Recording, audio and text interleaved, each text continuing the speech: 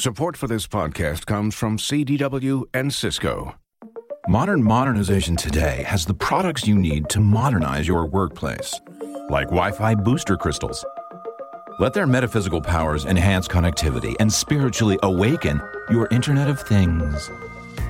At CDW, we get crystals won't modernize your network. You need Cisco Catalyst access points that are Wi-Fi 6 compatible and can help you improve reliability, increase capacity, and reduce latency. Cisco and IT orchestration by CDW. People who get it. Find out more at cdw.com/Cisco. Support for this podcast comes from Wild Turkey Kentucky Straight Bourbon Whiskey. Let's tune in to their one-on-one with Jamal, a real bartender from Old Fourth Ward in Atlanta.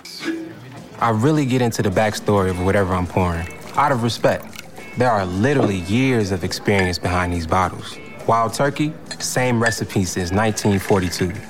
If you want a true classic, this is what you want to order. Wild Turkey. Wild Turkey Distilling Company, Lawrenceburg, Kentucky. Copyright 2020, Campari American, New York, New York. Never compromise, drink responsibly. Hey, science fans, I have another fantastic podcast to recommend to you guys. The Waterline Podcast. Everything you need to know about the science of water. Have we managed to develop the most sustainable irrigation techniques? Can water be the bringer of peace? Can flushing your toilet light up your house? The answer to all of these questions and many more in the Waterline Podcast, which is an initiative of the Israel New Tech as part of the Israeli Ministry of Economy and Industry. It's a new podcast that is created to communicate the many facets of water. So please check out an episode. I've checked out several. I actually went back and listened to the very first episode, which gives you a nice overview of sources of fresh water all around the world, rivers, lakes, underground sources, and to see how delicate they are, how prone they are to contamination. This is exceptionally important stuff for our world and our future, and I highly recommend this podcast. Search Waterline Podcast on iTunes or in your Android podcast app. Welcome, everybody, to the Here We Are podcast. I hope you enjoyed the last two episodes last week, trying the new thing, trying the charity stuff. This week, we are back into getting into the real deep science stuff. How educated does that sound? Science stuff. I gave you guys some very long intros and outros last week, so I'm going to keep them real short this week, and I actually bumped up this episode because I think this one is going to be real popular, and I think you guys are going to like it a lot. Some really, really interesting conversation, so enjoy. Are we? Yes. Where are we? Here. Why are we here? Not entirely clear. We are misfits thrust into existence by random chance, with no hints at all as to how we're supposed to make sense of it all. It's immensely bizarre. Here we are. Hello, everybody, and welcome to the Here We Are podcast. Today I'm in Vancouver, Washington. I'm sitting down today with Anthony Lopez, who is Assistant Professor of International Relations and Political Psychology at Washington State University. Hey, Anthony, how are you? Thanks for being on the show. I'm good. Thanks for having me. So you do some interesting, you talk about a lot of politics and international relations and warfare, but often through the lens of evolution and evolutionary psychology, right? And kind of with some biological anthropology influence. So I was wondering, first off, we've never really talked about, just to set up a few things until we get a little more specifically into your work. One thing that I've been pretty interested in lately, mostly because I just finished this book, Sapiens, The Brief History of Humankind. Have you heard of it at all? No, that sounds really interesting. Yeah, Yuval Harari. He's Israeli, but he talks a lot about kind of intersubjective ideas, and ever since that, so I haven't really. on the podcast, we've never really talked about kind of how people organize themselves around these intersubjective phenomena, and how I'm really interested in how humans kind of evolved or became able to communicate in these enormous numbers over these kind of big ideas. And I was wondering if, because we've never really talked about memes or anything on the program before, and I was wondering if you could give like just maybe a little 101 into even what like intersubjective, what you mean when you're talking about intersubjectivity. Yeah, well, that is a great question. In the word intersubjective is one that I can reliably use to turn my students' faces white. I know. And I always it's a challenge, particularly because I teach international relations among other courses, and it's always the week on constructivism that is really like pulling teeth, because there's a lot of complicated language and terms and ideas like intersubjectivity that aren't. When you talk about realism, you can talk about power, pragmatism, self-interest, or liberalism, you can talk about, self-interest again, or markets. And people already have the language and the intuitive sense of what these words mean. But when you talk about intersubjectivity, you really have to start from scratch and from first principles and explain what you mean by these words. So as I understand it, and I think there are different ideas on what intersubjectivity means, which is not surprising. The idea of intersubjectivity is you sort of have your subjective experience of the world. I have my subjective experience of the world. And then when we communicate, we create these shared meanings, and those shared meanings are in the domain of intersubjectivity. And that's really important for us as a species, because we're a social species and we're designed to think about others' intentions, and others are designed to think about our intentions, and to use that information to make decisions about who we should be friends with or allies with, or who we should be suspicious of, who we're willing to cooperate with or not. So the question becomes, clearly we I think have these psychological adaptations that allow us to engage in really complex social interactions.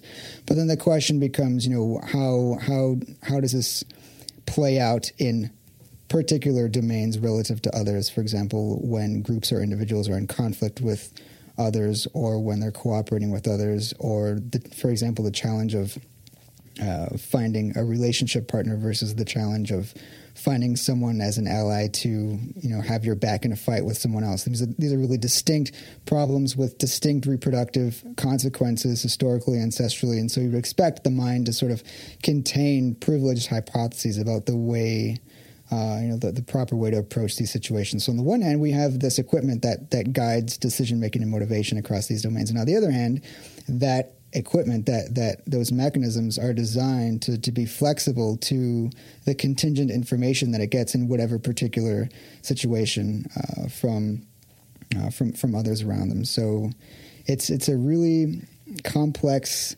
issue. I think it's tough to sort of parse the complexity of that and think about, to what extent is what we're seeing in a social situation, to what extent is that sort of determined by biology? To what extent is that a consequence of acculturation and socialization? And I think ultimately in every instance it's a little bit of both. And so the question is, how do we understand the interaction between the two, rather than trying to say, well, this is completely intersubjective or this is completely biological, because ultimately it's both.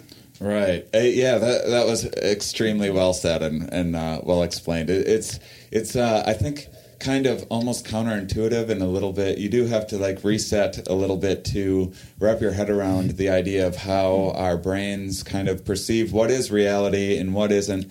And a lot of people don't. It's not intuitive how much of our reality or our perception is very subjective. You have objective reality, which is physics and gravity and that sort of thing. But it's harder for people to realize that things like the United States or something like that is just an idea that we've all kind of agreed upon, that we use to organize ourselves, and these started off as sort of individual opinions that then started to spread and get agreed upon, and even things like, and these are a lot of the most important things in people's lives, ideas of like justice or freedom or whatever it might be, or democracy or communism. And I think a lot of people kind of, it seems like, anytime people organize around these ideas, it always seems like common sense to them, or like some objective truth, or the reason why there's democracy or capitalism or something is because this is a fundamental truth that can't be denied. It's always kind of explained like that. So it's just interesting to start thinking about how things are really very subjective, and how those little ideas can then organize these larger ideas.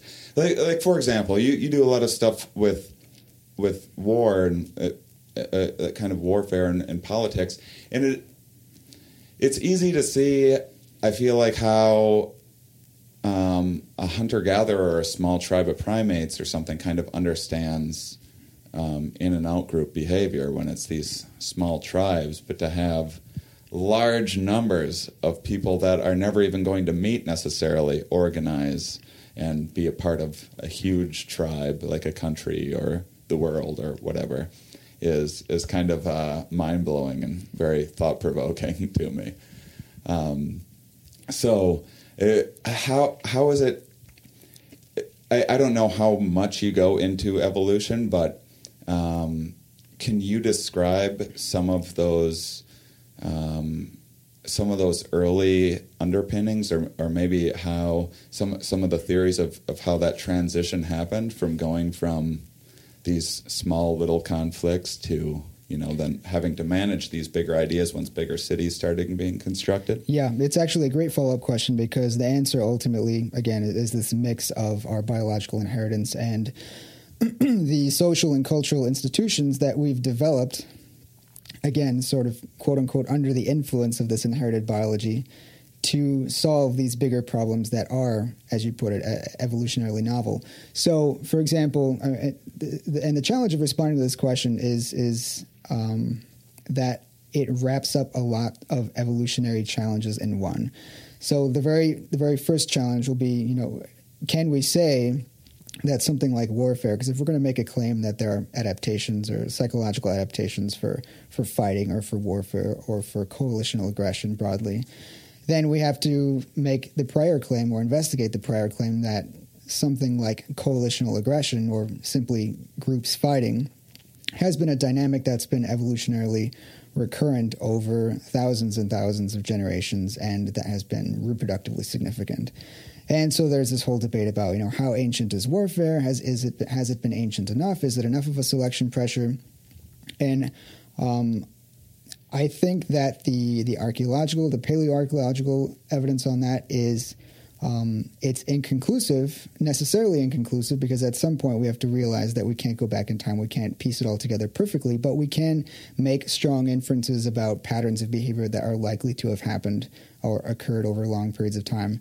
And so from my perspective, what we can do then is we can take that incomplete information and we can piece it together by building hypotheses about what adaptations we might have, what psychological mechanisms we might have in our brain to solve these problems, right? And if those hypotheses are confirmed, that in itself, the organization of the brain becomes evidence of that ancestral activity or pattern of behavior. So we can go on the assumption, we can say, well, warfare has been evolutionarily recurrent and reproductively significant. And if that's the case, then we would expect there to be this complex coalitional psychology that's designed to do lots of things, like track participant information, like who's participating, who's not participating, and all of these sort of related variables like loyalty, and use that information to help one come to a conclusion about, should I participate in this conflict? How should I react towards others who don't participate in this conflict? Should I seek to punish them? Should I try and reward them? Should we honor those who do participate in this conflict? We see, for example, across culture, individuals who behave in particular ways in conflict, particularly those who have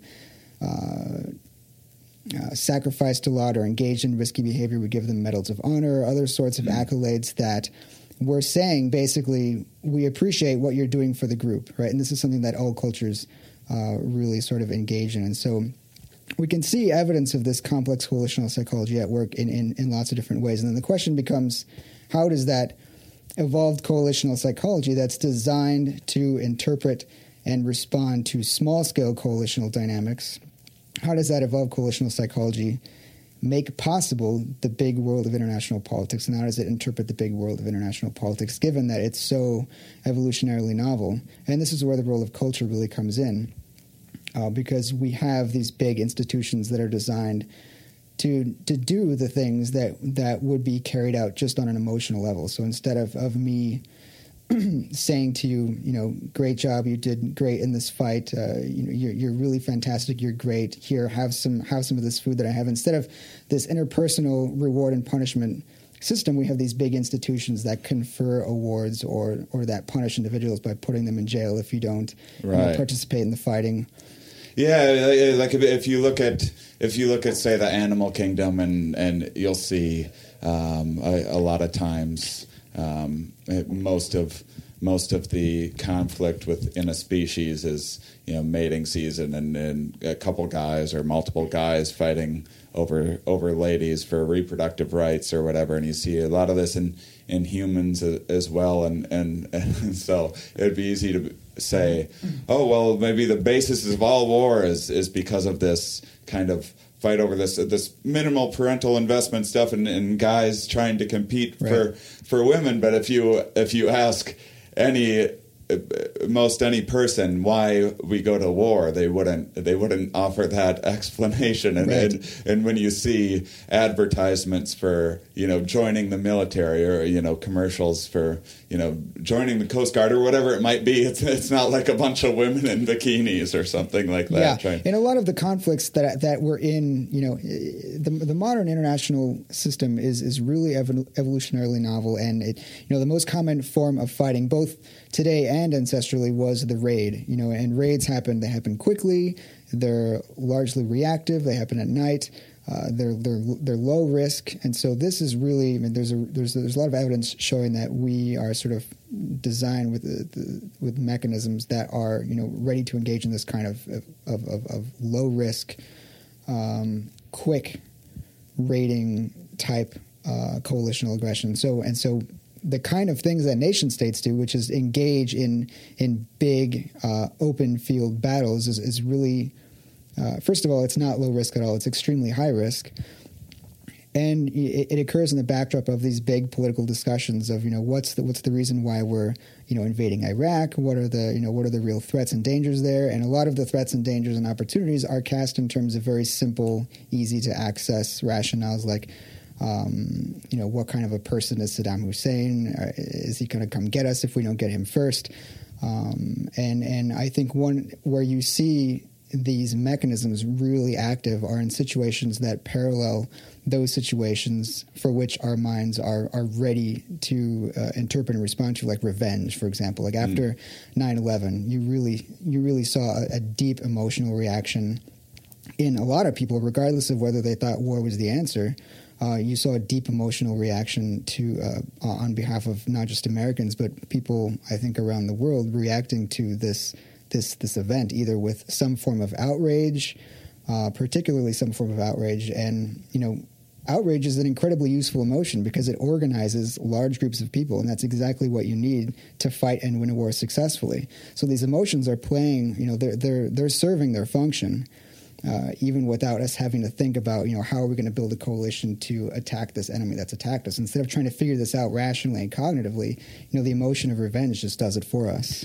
And it's also, these emotions are pretty handy when you don't have things like drafts or something like that earlier on in human history, when it is very much kind of outrage can almost be like a mental contract where you're expressing, no, I'm very serious about this. I'm very committed about this, And absolutely, the way people get so worked up is this kind of they're almost like losing control of their ability not to act on. Right. So, speaking of outrage, I read an interesting thing that you wrote about forgiveness. Oh, yeah. And I thought it was very interesting. This idea of how why forgiveness can be so hard for people. Did you see the?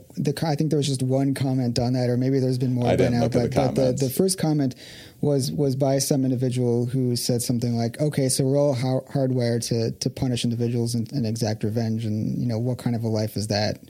But I think the point I was really trying to make in that piece. You should set up kind of what you were talking about in the piece as well. So this is a piece that was originally written for Evolution: This View of Life, which is a web magazine that I have been an editor at with Dominic Johnson of the politics section. The great thing about this website, Evolution: This View of Life, is that it organizes all the sort of current evidence and news and writing on all different aspects of social organization from an evolutionary perspective. It's all things social from an evolutionary perspective, from politics to economics to culture and religion. And it's all organized there, and the editors are really great and interesting people who do a lot in their respective fields. So Dominic Johnson and I together edit the politics section of that web magazine, Evolution: This View of Life. And every now and then they do features either by their editors or by people who their editors invite to do these features. And I wrote this piece that you raised on forgiveness. So this was around New Year's Eve, and so I thought, what might be a nice thing for people to hear on New Year's? And I thought that a nice thing might be to think about the capacity for forgiveness despite this inherent despite these psychological mechanisms that we have that also compel us to seek revenge in certain situations. So the really fascinating and I think interesting thing about human nature and evolutionary psychology specifically is that it reveals a portrait of the mind that's incredibly variegated and conditional. So, we're not designed to go fight our neighbors, and we're also not designed to be complete altruists. We're conditional strategists. We're designed to follow strategies that make sense in different situations. So on the one hand, we have these adaptations that help us to solve conflict resolution or situations of conflict with others by simply seeking revenge, to eliminating them. And on the other hand, we have substantial amount of evidence showing that we have these evolved intuitions that allow us to find cooperative solutions to conflicts when that makes sense. And so the question is, when does it make sense, right? How do you explain what the conditions are under which you'll seek revenge versus try and find an opportunity for forgiveness? Right. We have these selfish genes. Yeah, exactly. What's the point of cooperating? Yeah, absolutely. And actually there's a great value to cooperating, particularly for a social species, because under certain circumstances, we can gain a lot more from cooperative relationships with others because, fighting is costly.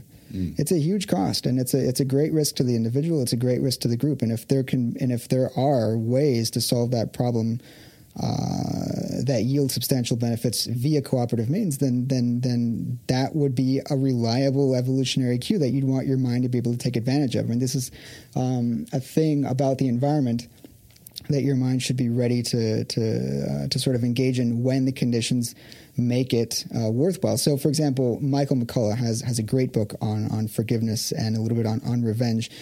And the argument from him and his lab has been that, well, forgiveness makes sense when you can be sure that the other person is not going to exploit you in the future, and when they have high association value. And that doesn't mean that you're sitting there drawing out these calculations. It just means that you're attending to these cues in the environment and the person that indicate to you, are they going to screw me over again in the future? Right. Is this person useful in some sense such that I should seek to rehabilitate the relationship rather than simply seek a punitive recourse. So, the nice thing about all this research is really that we have, angels and demons inside of us. And the question is really, it does come down to circumstance a lot. I mean, you can't just look and say, well, we have this biological legacy of warfare, or look, we have this biological legacy of cooperation. We have both of those, but that doesn't help us to understand what kind of person we're going to be in our lives. Only our interactions can do that, and which is a nice, brings us back to the issue of intersubjectivity. It's not written. It depends on your interactions with people, and all of that is contingent. Yeah, a lot of times cooperation has a very low cost. Like we were talking about before we recorded, I took an Uber ride over here, and you hadn't done Uber, and I was telling you a little bit about my positive experience with it. This isn't an advertisement for Uber, by the way. I don't care if any of you use it or not. But it's not like I could be like, oh, maybe I shouldn't tell Anthony about Uber because if he's not using this service, maybe I'll be able to get ahead by using it. Whereas it makes there's zero cost to me to tell you about this, and then we're cooperating, and you're coming on. Absolutely, high benefit, low cost. I mean, that's just a really easy way to build allies. Right.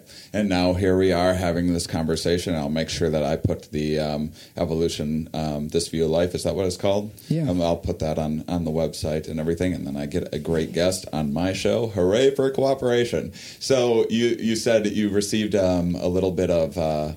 what was the comment? What was the grief that you got? It was something like I think the reader's reaction was generally along the lines of that we're all hardwired for revenge and cooperation is impossible, which I actually found really surprising because it was in sort of reaction to that perspective that I wrote the piece, and then I meant to respond to it, and I never did. But I think anytime you raise the question of biology.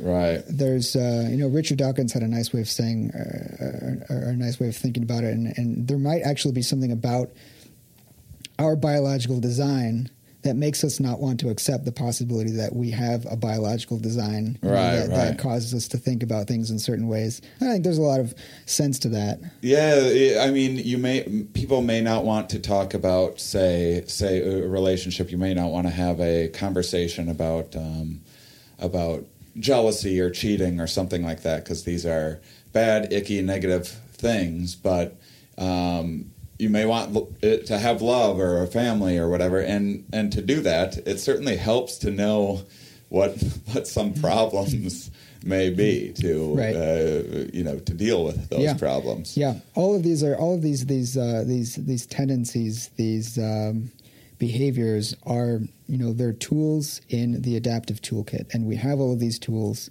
and depending on the circumstance, depending on the situation, depending on our history, we may use certain tools over others, but we have all of those tools. And we're quite flexible as well. So obviously our early biology certainly played a big role in kind of the construction of our early cultures, certainly, and our propensity for aggression or cooperation. But how much do you think that culture then kind of there's the feedback loop of culture then influencing biology, like put in the same way that that you may not. You don't meet a lot of like asexual people or people that aren't interested in sex or necessarily kids. I mean, some people might not be interested in kids, but they want to have sex anyway and then accidentally have kids. But you don't see a lot of asexuals in the culture, because often any of our ancestors that were asexual probably got weeded out, or people that were dead set against kids, they probably had less kids than people that weren't. And in the same way, I often wonder if some of, say, religious beliefs that are, say, against contraception or something like that, if that then leads to more offspring, people that don't believe in contraception don't use it, that leads to more offspring, and then their offspring ends up kind of feeding into this same cultural belief. And around it goes. I don't know if that's the best example in the world, but it's just the idea of it. I wonder how much, if that's the way in which kind of culture evolves sometimes. Like I was thinking sort of a joke the other day about how, because I was kind of irritated. I wanted to get some business done on a Sunday, and I wished I could go to the post office or whatever. And it's like, why aren't businesses out? Why don't we have like 30-hour work weeks where people can have part-time jobs and some people work on the weekends or whatever it might be?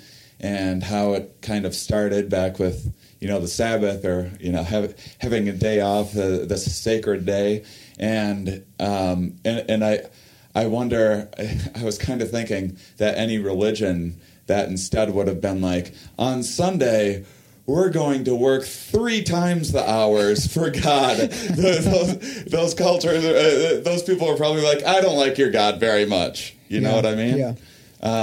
So you certainly don't have to use those examples. Those examples might be very silly but I'm trying to illustrate the point. Do you know what I'm trying to say? I do. Yeah, so there's a great book. If you haven't read it, I think you'd really enjoy it, by Dan Sperber, called Explaining Culture. And he takes this idea, I think, of memes that's been developed and played around with a lot, and he looks at it from the perspective of epidemiology. And he says what we need to understand culture and the spread of culture is an epidemiology of memes. Essentially thinking about these ideas as diseases, but not in the way we think about diseases as these horrible things we need to avoid, just in terms of the phenomenology, like how they spread, right? And so the question from that perspective becomes, why do certain ideas become popular? Why do certain ideas, when we hear them, we think, gosh, that's brilliant, and share them with our friends, and other ideas we think, that's ridiculous, and quickly forget them. So one idea about ideas is that, there are certain ideas, particularly those relating to, for example, institutions or the way society should operate. For example, your counterintuitive idea of let's work 3 times as hard on Sundays, right? That would just probably have a hard time spreading, but I don't know, crazier things have happened in history, I think. And so one idea here is that, we need to think a little bit more creatively about how these ideas mesh with our evolved preferences. So one of the things that I've been thinking about for a while, and I'm not really sure if it's right or if it's not right, but I think some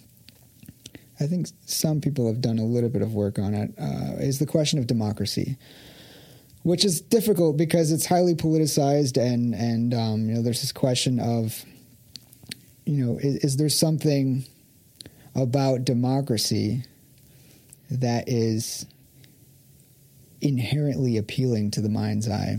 So right now in one of my classes, I'm spending some time talking about the Enlightenment philosophers, and the Enlightenment philosophers were kind of trying to do or accomplish a similar set of goals, to try and use reason and logic and science to see if they could sort of figure out, to deduce what might be our universal human nature and why certain rights, rules, obligations should be or are universally accepted by humankind, people everywhere.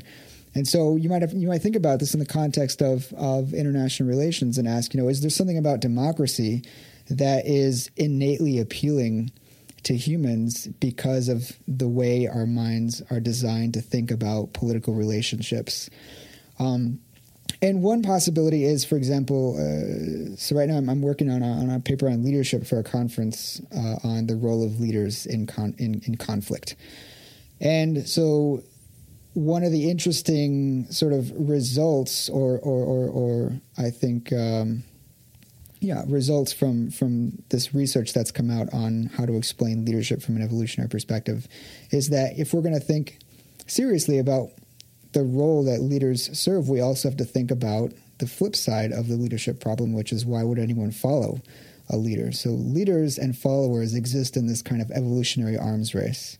There are instances in which leaders are useful for the group in order to accomplish certain objectives, but this opens up the possibility of exploitation to the extent that leaders, try and take a little off the top when they shouldn't, for example, so to speak.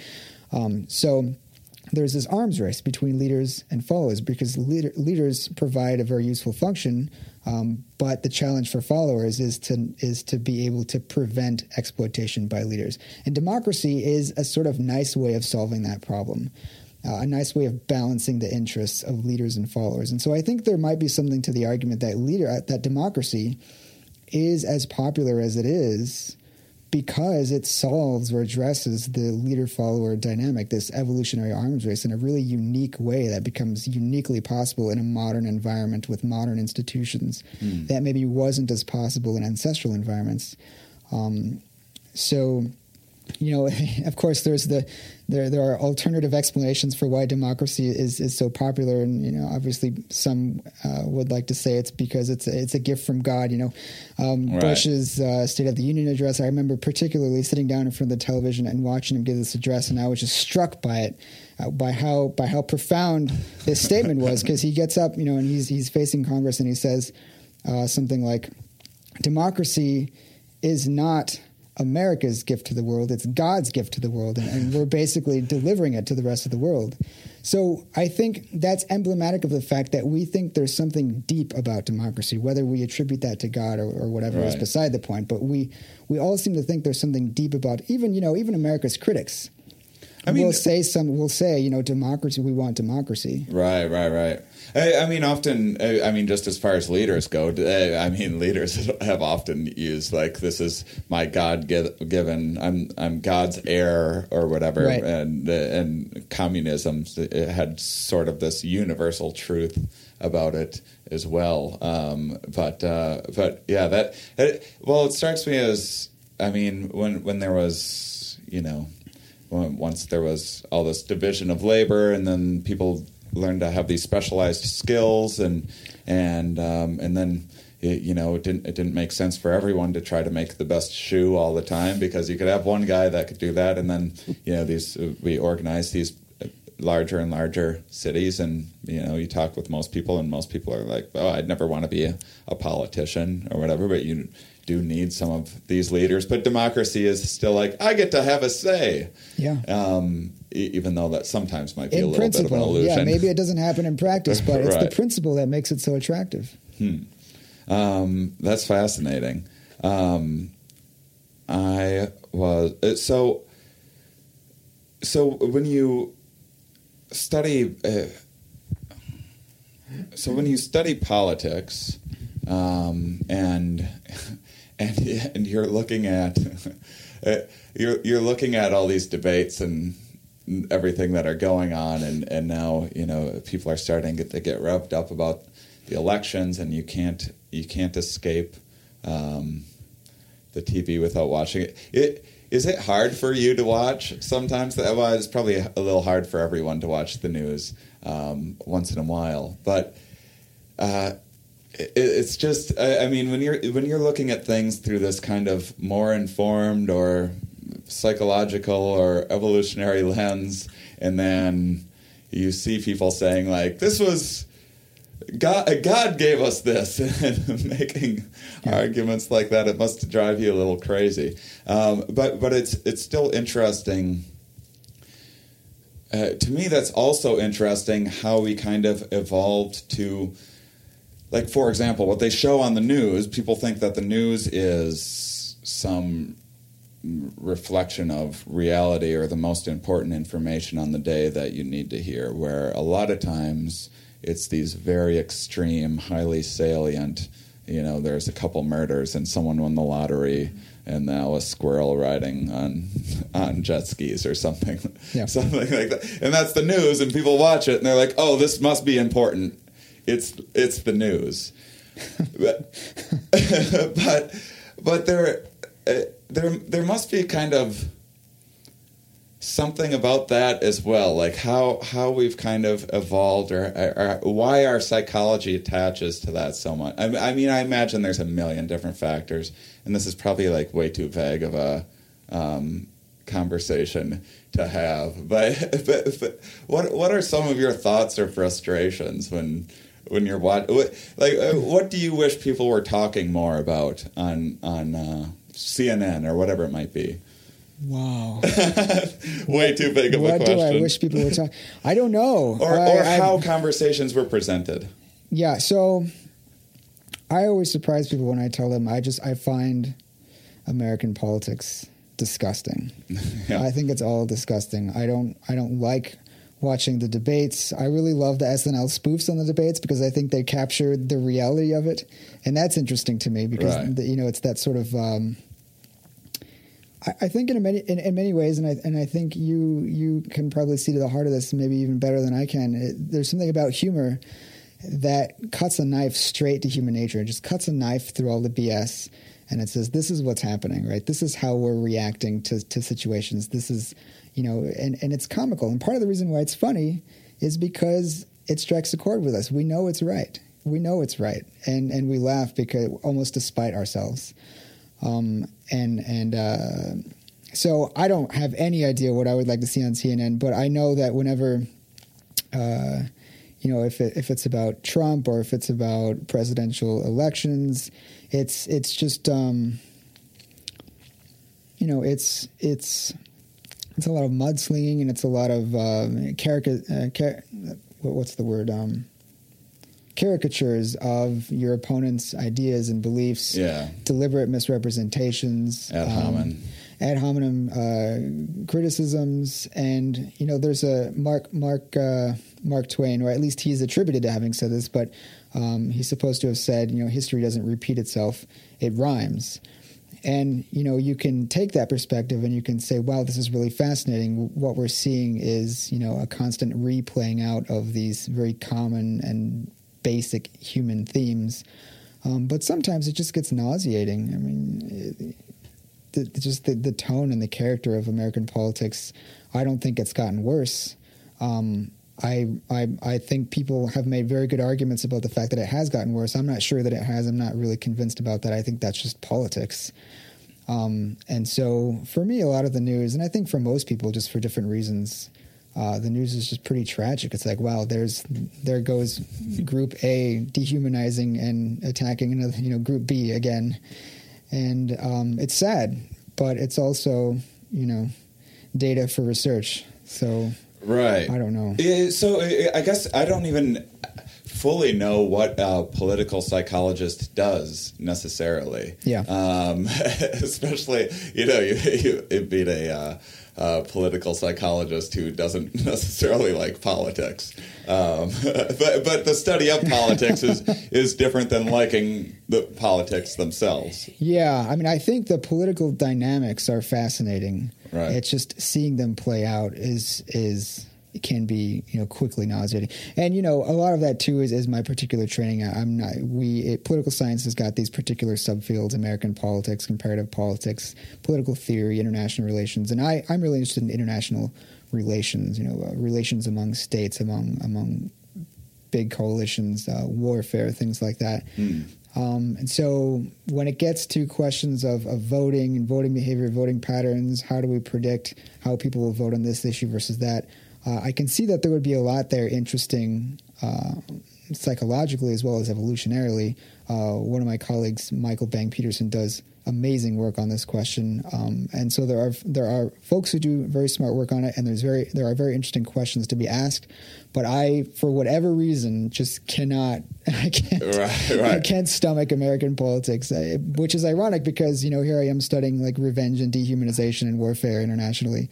Right. But that just happens to be what's more interesting to me. Well, all right. So great. So let's talk about that. I'm very interested in, you kind of talked about a little bit of the flexibility of kind of cooperation or revenge in all of these different contexts. And it's interesting when you're talking about a state level how you can have an event like 9/11 where all of a sudden everyone has a flag outside their house and people notice everyone's bonding together, not even necessarily the U.S. but around the world, and all of a sudden we don't care so much about what race or political party you are or sexual orientation or whatever. All of a sudden it seems like we're cooperating a lot more than normal, and then all of a sudden you go to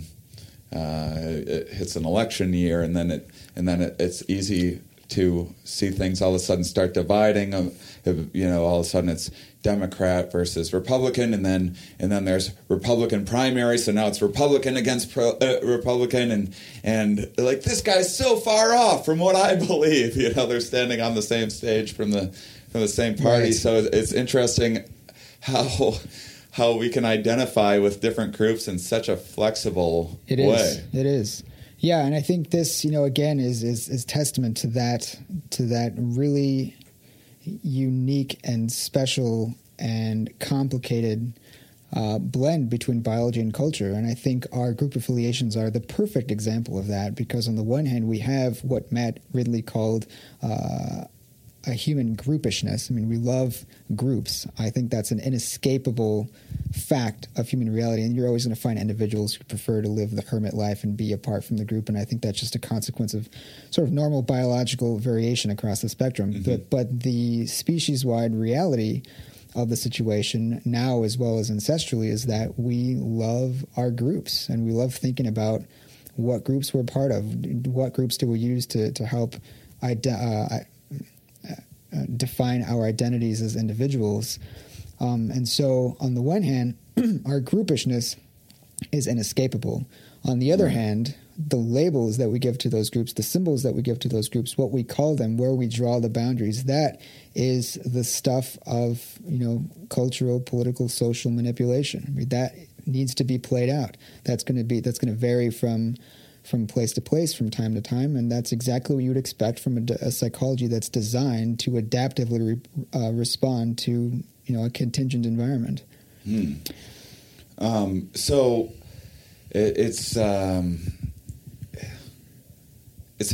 to me, it's very interesting that, I mean, obviously when you look at it and you look at things on bigger and bigger scales, especially, I mean, you see so much of this when tragedy happens. It doesn't need to be 9/11, it could be an earthquake or a tsunami or whatever, and especially when people are vulnerable is when people tend to, all of a sudden we care very much about Japan or Haiti or wherever. Right. The tragedy, whereas we might not care so much. But then it's also, as things get smaller, you said you spent some time in Minneapolis. I'm from La Crosse, and La Crosse is on the border of Minnesota and Iowa. I mean, it's like a 10-minute, maybe a 20-minute drive to get to either one. And if you're in Wisconsin, it just seems unbelievable that someone could be a Vikings fan, and so even though your proximity, you get angry at a Vikings fan, even though they're right next door to you, but you might not care about a Giants fan or something like that. That's in the same, over in New York or whatever. And along those same lines, it's weird that we. It feels like when things get smaller, the groups get smaller. I feel like the bonds get stronger, and I sometimes wonder if that's why we kind of present these outgroups a little more, or make ourselves outgroups too. Like if you're, say, Hasidic Jew or a biker or something like that, and you have kind of the way that you look is going to make you an outcast to some people. It's going to kind of, some people are going to be alienated by, or you have a mohawk or whatever it might be. But then within that club or group that you are in, where people are have similar beliefs, or it's almost like it's almost like, because it makes you feel like such an outsider to everyone else, it really solidifies that in-group a little more. I don't know. Does any of that make sense? Yeah. I guess I'm not 100% familiar with all of your research, and so I'm just trying to make sense of how states are kind of created in the first place, and how these relations occur, and what kind of studies you may have done. Yeah. So,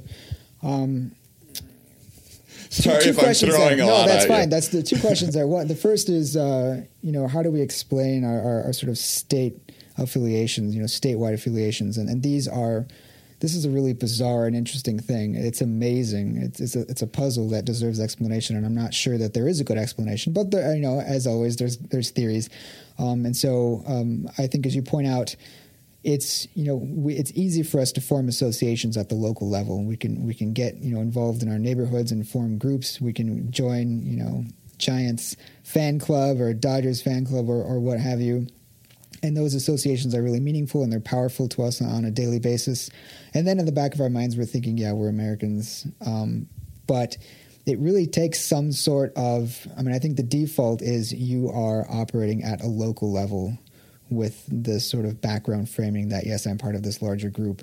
But then what changes that, what causes a shift is the presence of, for example, crisis or tragedy. You mentioned like earthquakes, natural disasters, warfare. These things basically are external reminders of these broader coalitional affiliations, which, cause us to sort of shift the frame a little bit to think about the fact that we're being threatened, not because we're a Giants fan, but because we're Americans, right? And that shared threat activates that same coalitional psychology that was active in guiding your reactions and responses to other Giants fans now is being used and employed when thinking about your sympathies and efforts to support fellow Americans across the country. One of the I think bumper stickers or whatever, like posters or something, catchphrases that was going around after 9/11 was, we're all Americans now. And what's interesting about that is that it needs to be said, because obviously from a rational perspective, we've always been all Americans, but it's like to emphasize now we're all Americans, right? It's the threat that made that identity real. And so I think when those threats and opportunities mirror the significant threats and opportunities that coalitions have encountered ancestrally, that's where you really see those coalitional affiliations activate in ways that they don't ordinarily activate on a day-to-day basis. So you don't go around thinking of yourself as an American unless your identity as an American is the thing that's being threatened, as it was, for example, in 9/11, or as it was for Americans during Pearl Harbor, et cetera. And do you think that with the last thing that I was saying, do you think that people when there's not so much of a threat, and it's almost like when there's less at stake, I feel like people find more ways to divide themselves some ways. Right. Yeah, because that affiliation really isn't doing anything for you at a personal level. It's not helping you find friends. It's not helping you solve the sort of immediate problems of living. And so I think it's not surprising that coalitional identity, that superordinate identity, sort of falls to the side. It isn't lost. It just falls to the side. One of the amazing things about humans, which I think, by the way, makes things like nation states possible, is that we're able to think really creatively about nested coalitional affiliations. I'm an American, I'm a Californian, I'm a Los Angelino, I'm a ex-university alumni, I am a Dodgers fan, I'm a skier, I'm a tennis player, and we have all of these nested and overlapping coalitional affiliations, and they get triggered when it's useful for them to be triggered. We don't go around sort of thinking about the centrality of these identifications at all moments. That would just be ridiculous and overwhelming. So it's that coalitional complexity, that plasticity that easily enables us to think about things like the nation state, which is, it's a construction. You can't point to the nation state. It exists because we agree it exists. So John Tooby, one of my mentors, liked to say about coalitional behavior that it's basically, coalitions are collective hallucinations. They agree, they're in our shared minds, and we manipulate the meaning of these coalitions to serve individual and collective ends. But they are, at the end of the day, they're hallucinations, but they're useful and adaptive hallucinations. And that's interesting how obviously it makes sense that it's context dependent. If you're in a war, you're not calling up your tennis player group. Right. If I want to learn more about this stuff, I don't necessarily call up my drinking buddies, to learn more about evolution, and I don't necessarily call up academia when I want to blow off some steam, So I have one more kind of big topic I wanted to go over with you quick. So before we do that, if I could have you, what is the charity of your choice for the charity of the week? So the charity that I chose was an organization in Portland, which is called Friends of Trees. All right, that's awesome, and I'll have a link to Friends of Trees on the HereWeArePodcast.com website. So go and check that out. And so this is what I'm wondering from your perspective, and it may not. You don't have to offer an opinion, but maybe you'll be able to give some historical insight or some trends that you see. As far as there's a lot of arguments now that this is kind of the safest time in human history, and that seems kind of controversial. It seems like a lot of people don't necessarily agree with that. But I'm just wondering if you see the direction going toward more of a unification and globalization of the world, or if this is just, if you think it's just going to be for the foreseeable future, very kind of flexing back and forth. And do you have any insights? This is great. I really should have just had my students sit down on this, because a lot of the themes that we're talking about are themes that we've been covering in one of my classes anyways. So I have this class called Nation States and Global Challenges, and despite the weird, broad, and unhelpful name of the class, it's about when and why humans decide that certain challenges are things that we want to cooperate to solve. So one of the things we talk about is slavery. Slavery has been a really dark component of human history, but there came a time during which a group of individuals came together and decided that this was not, slavery was wrong. It was an evil. And, up until this point, it was just kind of considered, like part of the landscape. You wake up, you have tea, you get your slave to make you some food. It's just like unproblematic. You don't think about it. You take it for granted. It's not. It's outside of the normative space of things that need to be challenged. But then suddenly humans got together in a certain place in a certain time and decided, this is a thing that, whereas once we didn't mind it and it was just part of the economy, part of the social organization, now it's a problem and we need to eliminate it. And so what causes individuals to decide that, old patterns of behavior are no longer valid and right and just? And so, I think if you look at, particularly, I can't speak to the broader evidence, because this is, ultimately an empirical question. It depends on how you define violence. It depends on how you define, peace. Has the world been becoming more peaceful? Has it been becoming less violent? I think Steve Pinker's work has been really compelling, and I'm convinced by it. But, a lot of it just depends, like everything else, on how you define your terms. What is violence? What is peace, et cetera? So there's the empirical question that I think, you can solve, or you can address just sort of by collecting the data on, violence, as however you want to define it. But looking specifically at the last few hundred years, I think modern history has been really unique in several ways, in ways that I think are noteworthy enough to want to say, we've made significant progress on this question, on these issues, without also saying, we're doing great, let's pat ourselves on the back, there's nothing more to be done, Francis Fukuyama, end of history type stuff. I mean, there's clearly a lot more to be done, and there are clearly lots of ills and evils that exist in the world. But that's not to say that there hasn't been a tremendous amount of progress, and I think Pinker outlines the case for that really well. One of the things he talks about in his book is the phenomenon of dehumanization, which again relates back to the coalitional issues we've been talking about, because we tend to find it easier to dehumanize individuals in outgroups rather than individuals who are part of our own group.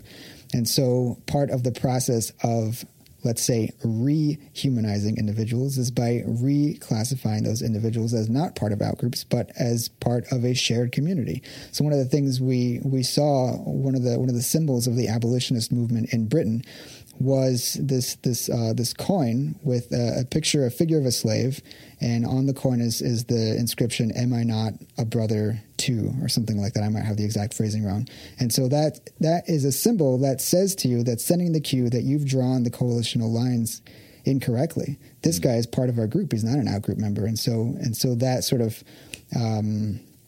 let's say, undoes or allows the possibility of rehumanization, because now this is a member of our coalition. So you notice we haven't escaped in-group, out-group dynamics. We haven't escaped that sort of in-group, out-group, the sort of vicious cycles that antagonist groups get locked in. All we've done is successfully manipulate those boundaries in a way that becomes ever more inclusive. And so when we're able to do that, we see triumphs regarding human nature, triumphs regarding limitations on things like genocide or ethnic cleansing, which were once just part of, it was just the name of the game when it came to international warfare. What do you do when you beat your enemies? Well, you destroy them, and you just expect that that's going to happen. And why would you challenge that? But as the history, as history has unfolded, we see increasingly people wanting to redraw the boundaries of groups in such a way that we can sort of expand inclusivity. So there's a great book that sort of gets at this question by Robert Wright, who also wrote The Moral Animal.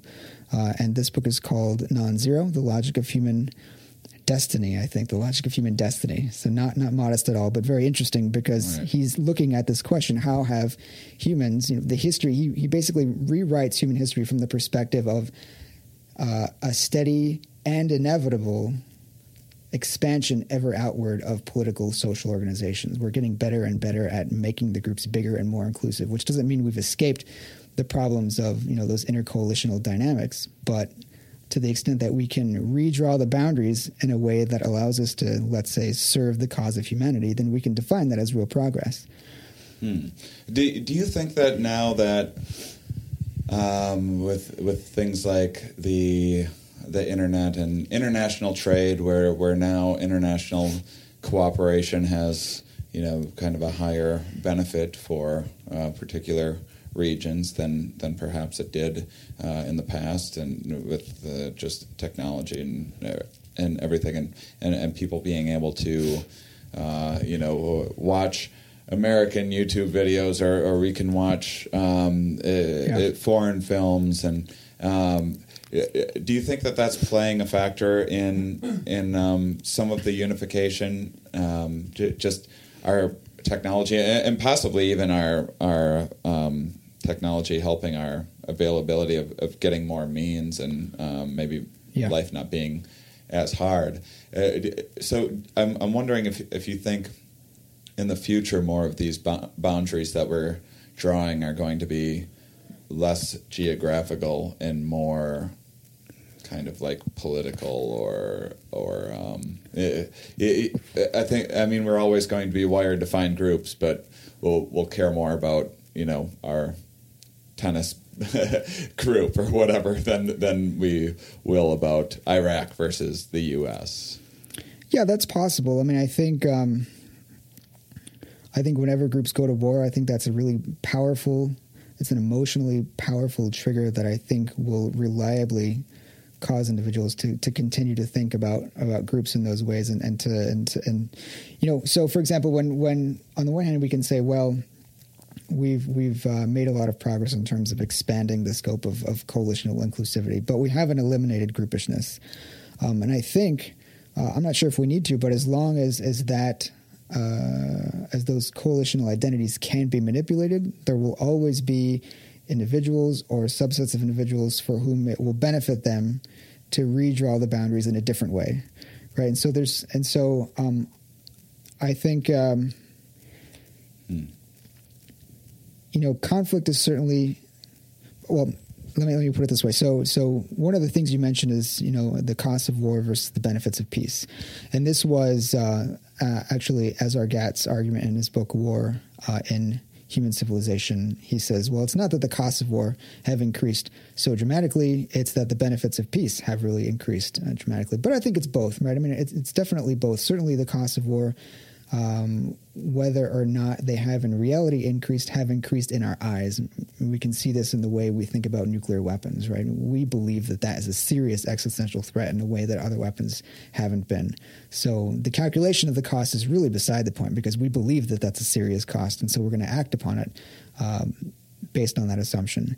But, and this caution that's inspired by the greater costs of war in modern environments allows, in part, the possibility for individuals to reap the benefits of cooperation, to allow the cooperative, our cooperative instincts, let's say, to drive the ball game more than they have in the past, because the fear of vulnerability isn't so much there, at least for among certain countries, certainly not among all countries, but among certain countries, for example, like Europe and the United States, or the so-called triad economies of North America, East Asia, and Europe. So, it happens in fits and starts. We see zones of relative peace existing awkwardly alongside zones of continued warfare. And so I think it's disingenuous to just sort of say generally, broadly, things are great now and things were so terrible in the past, because there are a lot of regions of the world that are still stuck in the kinds of violence that the human race has kind of always been stuck in. Do you think that the nuclear weapons kind of force cooperation in a way, like the doomsday device kind of situation, where once you have enough bombs to where anyone can blow up the world? Assuming there's not just like one crazy dictator that just wants to blow up the whole world or whatever. Do you think that is in a way kind of forcing cooperation on a lot of areas? It's an interesting question. I mean, I think is the presence of nuclear weapons? I certainly don't think it's compelling cooperation. I think if anything, it's opening a space for it. But whether or not we want to sort of fill that space with cooperation is one thing, or whether we want to just sort of stick to our corners and not get involved is another. So I think nuclear weapons have certainly been one of the big variables that have allowed peace to flourish. I'm not like pro nuclear weapons. No, but but that's the question. I mean, because we have to think about the benefits of peace alongside the costs of war, and certainly for nuclear states, the costs of war are much higher than they've ever been. And I think that gives any leader, any individual pause when thinking about the relative utility of using war as an instrument of statecraft. And when it becomes so prohibitive, when the costs increase so much, then, you can't help but find methods short of war to achieve your objectives. And that's certainly, the fact that the increase in costs of war have occurred alongside things like international globalization, economic liberalization, that allow states to achieve their objectives in terms of economic wealth through trade instead of through war, through empire. Then, if states can find ways to get what they want through methods short of war, assuming that war is costly, then you would expect, all things equal, for there to be more cooperation than war. The problem is that every now and then our, evolved psychology is going to be, really excited about the possibility of retaliating against an enemy that hurts us, right? And so those instances will be sufficient to overwhelm, the economic, the opportunity of getting what you want through economic means. So, it's an ever-evolving situation. I think it's challenging and risky to think about, are we headed towards a world government, or are we headed towards the elimination of state boundaries or coalitional boundaries? I always am a little reluctant to infer directionality from history. Right. But, you can't deny that there does seem to be this kind of rough trend towards greater and greater levels of political association, and that tends to come with the byproduct of greater inclusiveness, more respect for individual rights. There does seem to be some empirical evidence showing that certain forms of violence are in decline, and I think it's worthwhile to think about, maybe there is something about the modern international system that is operating as a kind of constraint or manipulating that evolved psychology in a way that allows for cooperation to take place, whereas our violent tendencies were more, let's say, less restricted in the past. Right. Well, this has been an amazing conversation. I'm glad you were able to join me today. I think this is going to be a very popular episode. I bet people are going to share this a bunch. And I bet some listeners are going to listen to it twice. This has been a lot of fun. Thank you, Anthony Lopez, so much for joining me today. I appreciate it. Hope you had a good time. And thank you, listeners, for downloading and being curious. And I'll talk with you next week. Thank you guys for listening. As promised, I'm going to keep this outro short. Next week on the program, we're going to be talking about mixed emotions. Can you feel happy and sad at the same time, at the exact same time? Can your consciousness feel both of those things, hot and cold at the exact same time? To me, it seemed intuitive that you could, and it turns out it's quite a debate, and really, really, really interesting studies and subject matter. So tune in next week for some conversation on mixed emotions.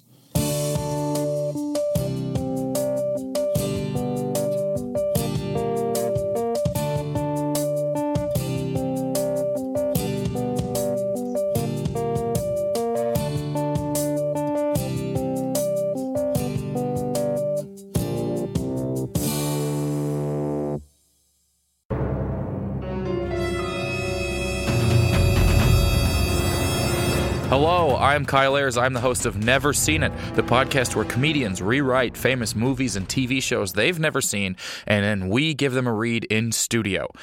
This is a clip I want to play for you guys from an episode where Langston Kerman rewrites Scarface. He's never seen it, but he wrote a script based on what he thinks he knows about it, and here's a clip. Give it a listen. All right, Scarface, The New Frontier. Interior, happening discotheque. Remember when we called clubs discotheques? LOL. The 70s were crazy. Night. The crowd bustles with young, hot Mexicans who are supposed to be Cuban, and all are dressed in butterfly collared shirts and pants that look like Jinko jeans, and pleated khakis had a really weird baby. There's sex in the air, and Poppy wants a whiff. Oh my God. Scarface, 22 to 45. Like he's a television audience demographic. Devilishly handsome, not even a little bit Italian looking, so get that out of your dumb brain. Walks through the crowd with the confidence of a man who's going on MTV Cribs with the Yin Yang Twins one day. Does he actually have a scar on his face? Fuck no.